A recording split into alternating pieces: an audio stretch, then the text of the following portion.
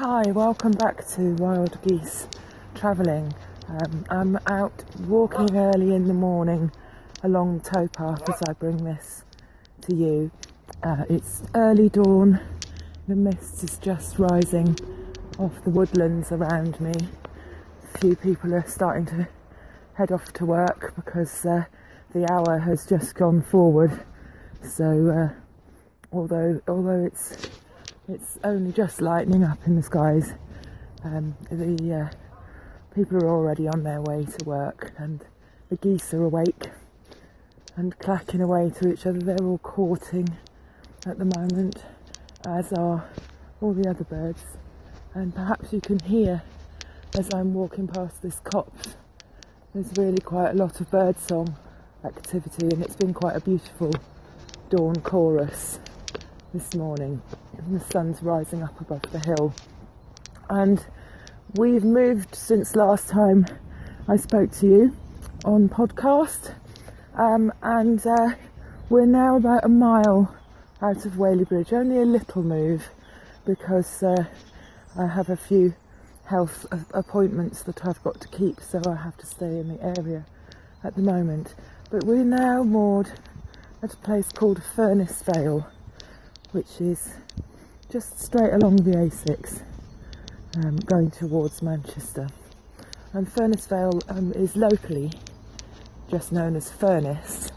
And when I look out for what was going on in history, I find that for really quite a long time back, there's been a furnace at Furness Vale, which suggests that there's probably also a seam of iron nearby, because the earliest recording of the name place of Furness goes back at least to the 1600s, so quite a long time before the canal was built. But it may be a reasoning why the canal goes through Furness, although it is also on the contour of the hill. So the Peak Forest is a flat canal. It doesn't have any locks for the first half of its journey. In fact, it has just one flight of locks at Marple, quite a spectacular run of, I think, 16 locks at Marple. And the journey is flat from Whaley Bridge to Marple, and then once you get below Marple, it's again flat into Manchester, where it joins the I don't know what canal it joins. It goes down the Ashford locks anyway into Manchester. So Furness is not a lot to write home about really, but it is convenient. It's got a stunning little station, another one of these lovely stations on the Manchester to Buxton line, with a level crossing just by the canal bridge. It really is a great place to pick people up if people are coming to join you to visit or something like that. There's a couple of pubs. There's the aptly named Crossings just by the level crossing, which I've never been in, and the equally madly named Soldier Dick, which is up in the village right on the A6, and serves a nice enough pint, and has a good little hotel if you're ever wanting guests who need to stay in a hotel rather than on a boat. You could pick worse places than for them to put up in Furness Vale and for you to go on boat trips around the Peak Forest. So Furness Vale also, it has a community post office. I'm not sure the opening times of that. A not bad fish and chip shop, and not a lot else. So not a huge amount to tell you about Furness, apart from the fact that it is another wonderful transport hub. It also has plenty of buses running through it as well. Just standing in the woods along the Peak Forest near Furness Vale, and you can just hear the birds shouting so much. They definitely think it's spring. So it's lovely as a herbalist to walk out in this early springtime. So I'm fairly north in England, and the plants are quite a long way behind where they are down south. I've got a friend who's sending me fresh gallium up from Devon at the moment, and it's 9 or 10 inches high, And up here in Derbyshire, it's really still only just waking up. Although at this point where we've got a warm, sunny snap, the herbs are doubling in size every day. And I'm looking just now at a patch of nettles, and the nettles are coming in strong now. Nettles are another real staple, important part of a herbalist's materia medica, as we call the plants that we use. And nettle has always been an incredibly important herb in the northern cultures, particularly because it comes up so early in the spring. Nettle is really rich in irons and vitamins. It's a tonic herb. It's also quite a good anti-inflammatory, and we use it a lot for arthritic conditions where it both acts on the inflammatory mechanism and also helps to clear uric acid from the body, which is often important in the way in which arthritis develops and flares up. So we harvest nettle as young as we can. Once it gets older, it develops a crystalline substance which isn't so good for the kidneys, and we prefer not to use it once it's got bigger and older. The easy way to deal with that if you garden is just to cut your nettle patch right back with a pair of shears and let the new stems come up from the bottom, and that way you can harvest really a long way into the summer, having new young nettle leaves all the time. They're quite tasty. They're obviously not super mega tasty because they haven't made it into the palette of regular vegetables that we eat, although that could also be to do with their propensity to sting. But they are really pleasant, and there's something that I use a lot at this time of year. We put it in soups, put it in pasta. When I make pasta, I grind nettle and add that to it. Gnocchi, all the places where you might use spinach. Nettle's really good for substituting in, and just as nutritious in a different way. So a really good variable on that. And of course also I juice it as well. So this time of year we really recommend getting out and gathering the early nettles and adding them to your diet.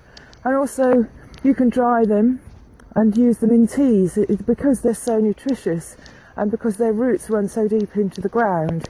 They're ideal for providing us with minerals and nutrients because they draw so many in through these long roots that go deep into the ground. So lots and lots of trace elements in the spring nettles.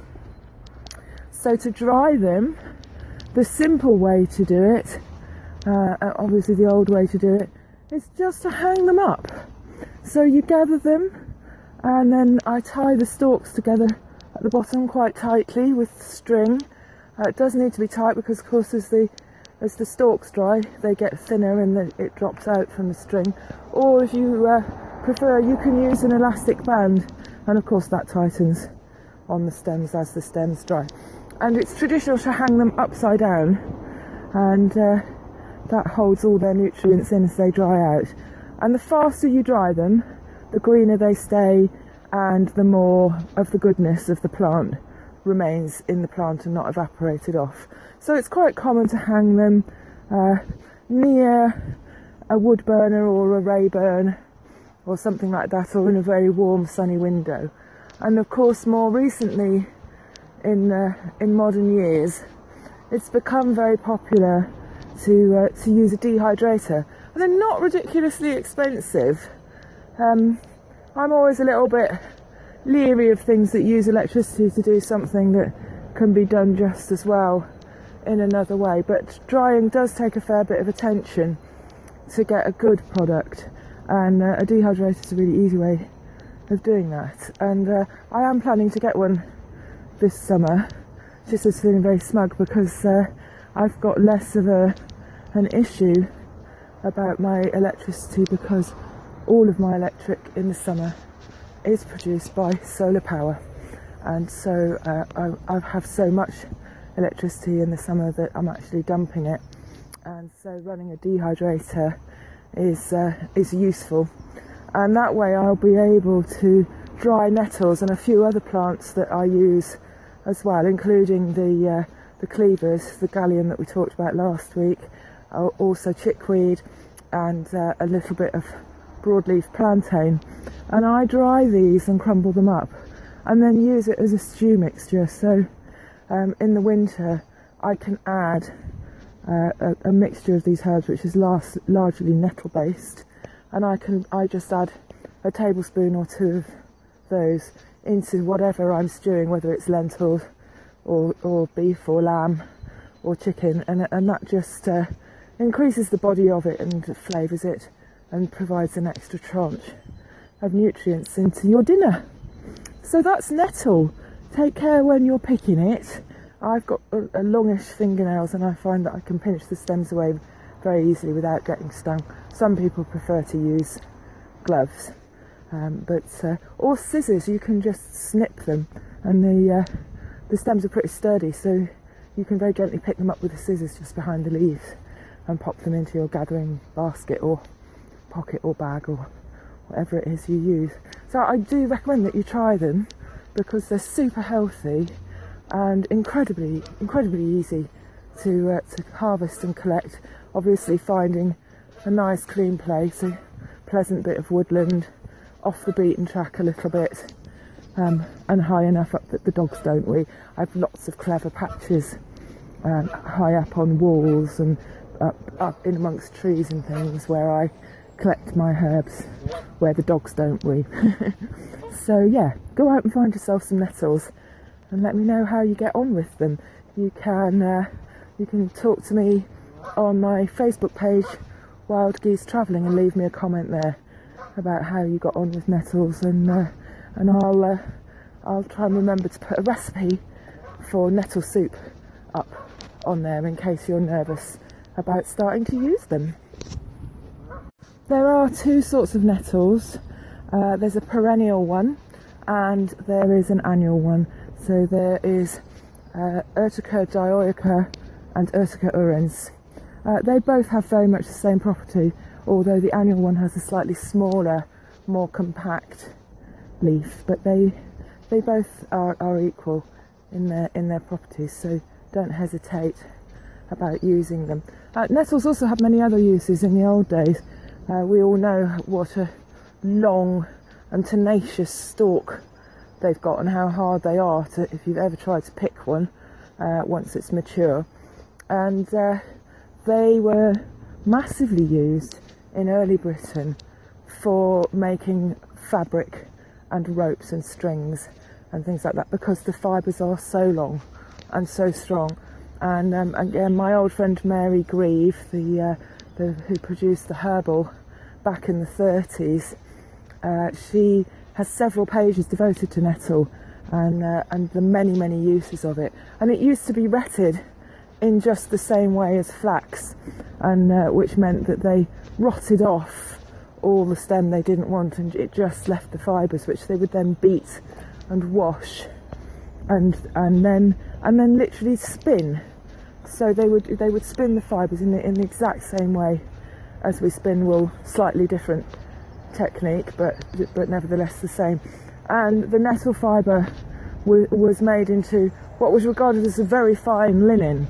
It was highly regarded both in Scotland and in Ireland, and used for many purposes. And in Scotland, because it grew so well there, it was really used regularly right up until the middle of the 18th or even 19th centuries, when imported cotton became a much more common commodity. But certainly it was massively used, and also used for rope and things like that as well. So that humble little nettle, yet another plant that we now regard as a nuisance, was actually a lifesaver in so many ways. So back in the day, nettle was one of the first plants that came up in the spring to fend off scurvy and give a really important hit of vitamin C and iron and other nutrients to help after the long dark northern winter. But it also created the fabrics that kept us warm and the sheets in which we slept, and was generally really utilised in a big way. So go out and rediscover nettle. It's not difficult to find, it's not difficult to recognise, and you can find it almost anywhere. It's quite happy in shaded places, often along hedgerows, corners of fields, corners of woodland, places like that. And I really look forward to hearing how you've got on with nettle. So last week we were talking about compost loos and how they can be employed off-grid and for boaters, and so they make a very pleasant and very easily manageable way of managing one's human waste when aboard a boat, and also in many other contexts. So living in yurts, living in woodlands, travelling in trucks and vans, all of these there are possibilities for managing human waste this way. And this works particularly well in if you can't just dig a hole, which is the ancient human tradition. And whilst we talked about loos and how to use them and what types there were and so on last week, I wanted to go on and talk about compost this time, because that's essentially the product that is important in this whole process. So it isn't simply a case of just putting in a loo and covering up with sawdust. We've then got to decide what's going to happen to that once the bucket is full and needs emptying. And for me, the actual fact of composting is really important. Some people do simply bag and bin their compost in the same way that people get rid of babies' nappies and things like that. And that, for me, I can see why they might do that, but for me it doesn't really fit with my holistic approach to life. And what I really want to be doing is returning our human waste back to the soil structure, because one of the most important things on our planet, and one of the ways that we can best take care of the planet and address our carbon dioxide problems and quite a great deal of the issues that face the planet, is in the soil. And the soil has always sequestered a great deal of gases and so on and so forth, and our intensive farming techniques have been destroying soil structure on a global scale. So for me, that being able to return compost to the soil is my one very tiny little thing that I can do to redress the balance.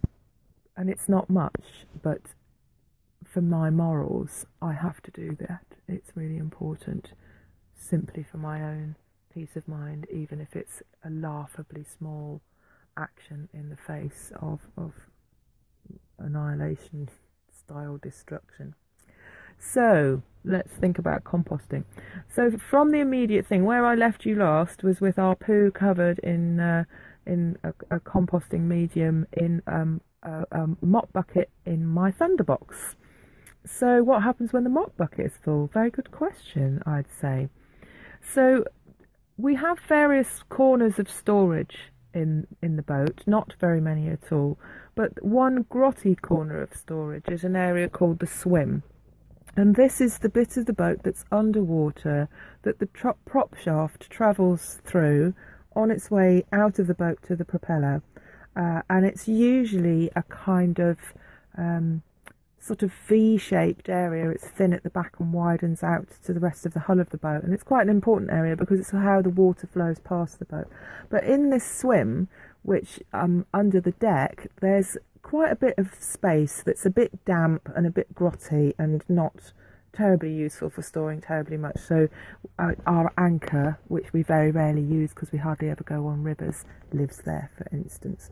And fortunately it has its shape accommodates a couple of fermenting bins. So the sort of lidded bin that you would use for brewing homemade beer, and you can pick this type of bin up from chip shops really easily, because things like ghee and things arrive in these very large bins, and also mayonnaise and sauces and things. So it's an opportunity to upcycle a plastic bucket that might otherwise simply be going as a one-use plastic into landfill. So we have 3 of these bins, and 2 of those are shut up. We've pierced holes in the lid to give them a little bit of breathing to make sure that there's some oxygen getting in there.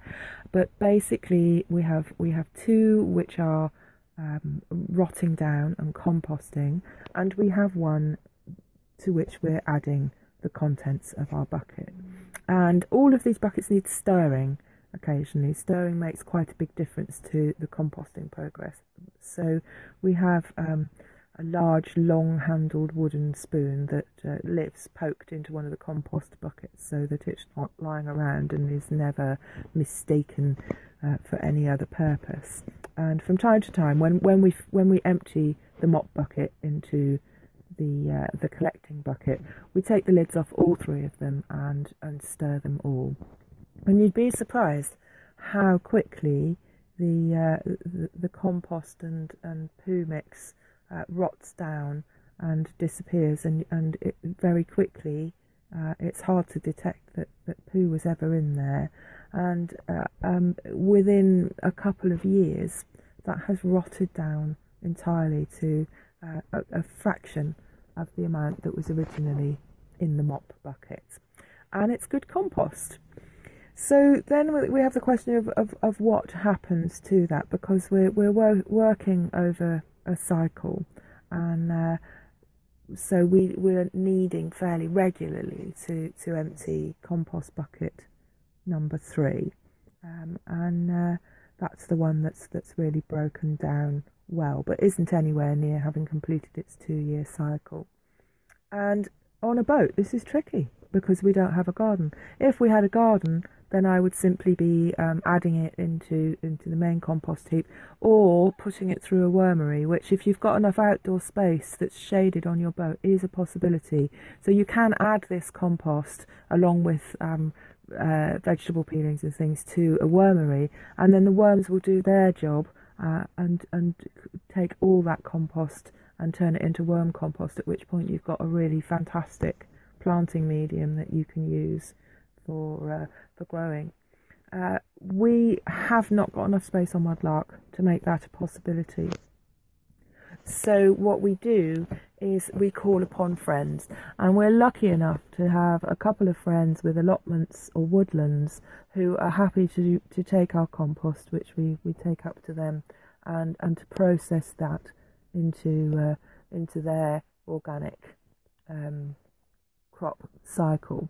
It's quite important that you don't use human manure, as it's called, too early on in a growing cycle. So this isn't something you'd want to put straight onto vegetables and things like that, but you can put it onto soft fruit bushes, and you can put it into woodland. And one of the things I particularly like to do is to deposit it into woodland just as the leaves are falling, so that you get a ground dressing of the human manure, and then the leaves fall down upon that, and then the worms work on all of that through the winter, and by the spring there's no trace left of any of it, and the cycle continues. So that's my podcast for this week. Thanks for listening. Next week we'll be looking at recipes for using wild garlic and nettles, amongst other things, and we'll see how far up the cut Mudlark's got on her journey. So looking forward to seeing you again. If you want to look at some more visual images and perhaps join in and chat, have a look at my Facebook page, Wild Geese Travelling, and I hope to see you there. And if not, see you next week. Thanks for listening. Bye. Thank you.